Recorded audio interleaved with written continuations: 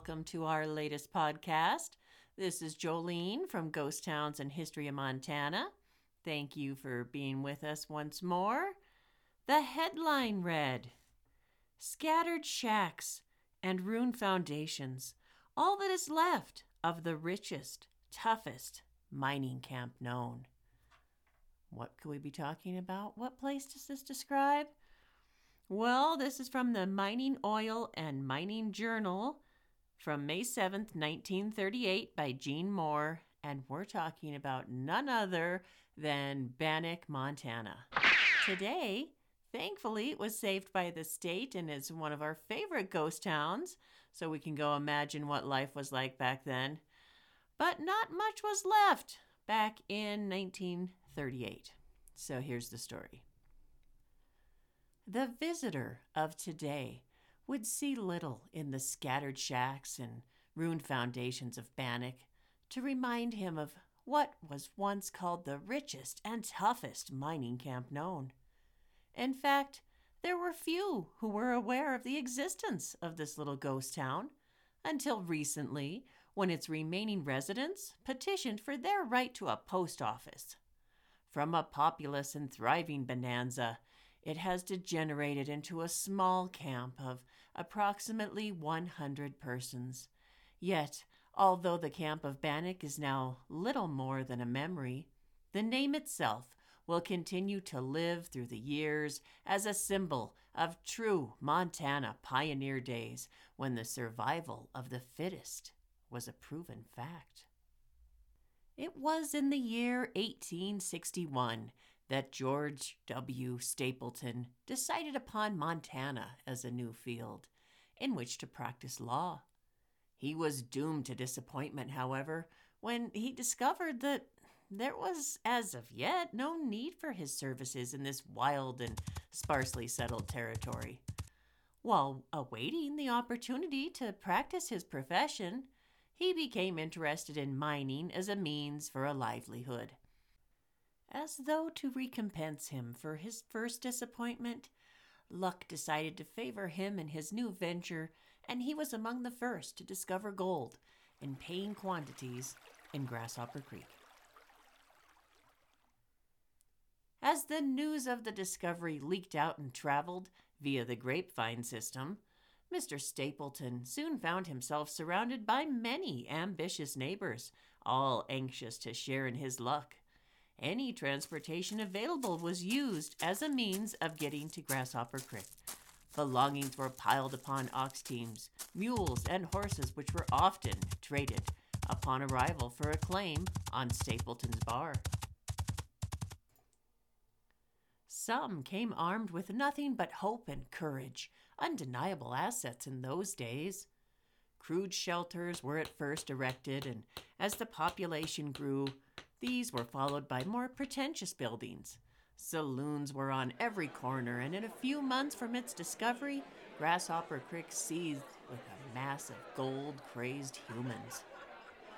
With the continued increase in the population, Grasshopper Creek seemed to outgrow its name, and it was decided that a new name should be given it. Being the founder as well as a very popular citizen, the miners voted that the name of Stapleton should be substituted for Grasshopper Creek. Mr. Stapleton, however, declined the honor, stating that it would be more appropriate to call it Bannack after the Bannack Indians whose home it was. So, Bannack it became. Lack of food, cold, and encounters with the Bannack Indians caused many to suffer untold hardships before reaching their promised land.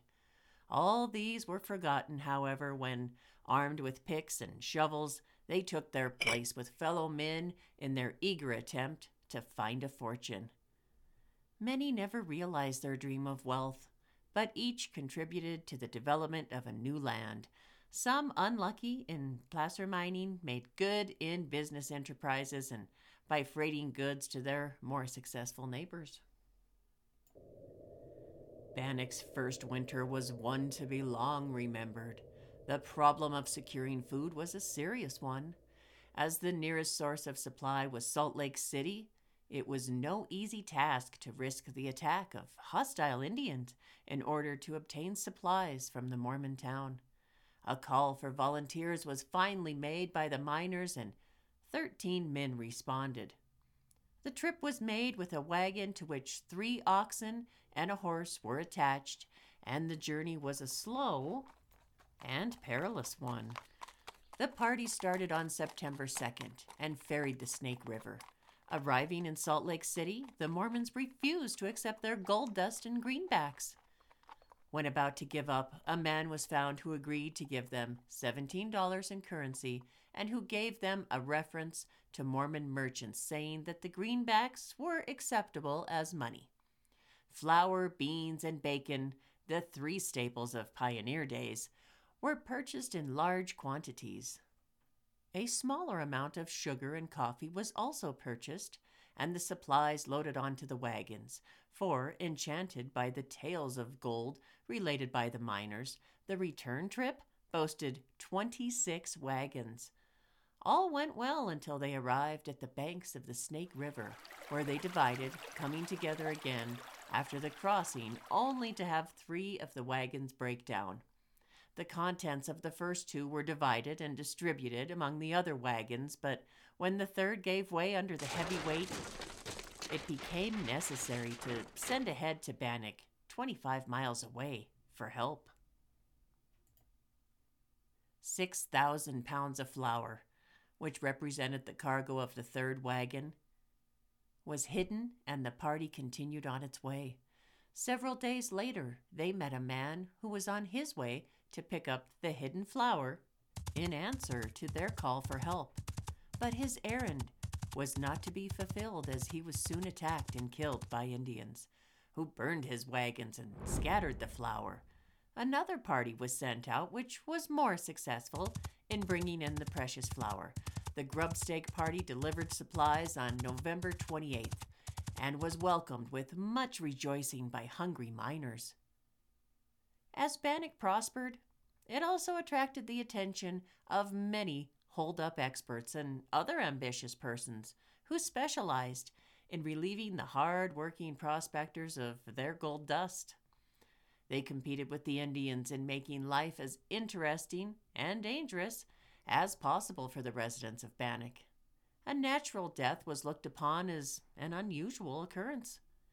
Men disappeared into thin air, never to be heard of again, and hardly a day passed that there was not at least one fight and shooting scrape.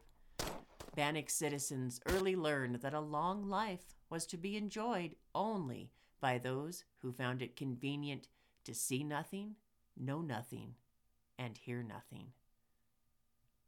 Hold-ups occurred with alarming frequency. Many a miner found himself destitute by thieves that he dared not identify. "Stick 'em up!" brought terror to the hearts of many a teamster who, if he had nothing of value, was punished for this offense by being shot through an arm or a leg. One night, 2 wild characters by the names of Reeves and Moore decided to have a little fun by firing bullets into a peaceful Indian village. An Indian chief and a papoose were killed, much to the amusement of the killers, and also a white man who assumed too much interest in the affair. Finally, however, the miners decided that enough was enough and that it was time to call a halt. A meeting was called, and a young man called Henry Plummer was elected sheriff. He was the choice not only of the more timid Easterners, but was equally popular with a crowd which represented the rougher and wilder types. The few old-timers who opposed his nomination were quickly overruled, and their opposition referred to as just ignorance.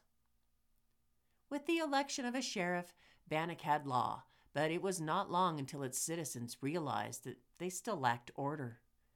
Crimes were as numerous as ever, and if the outlaws were frightened, they showed little evidence of it.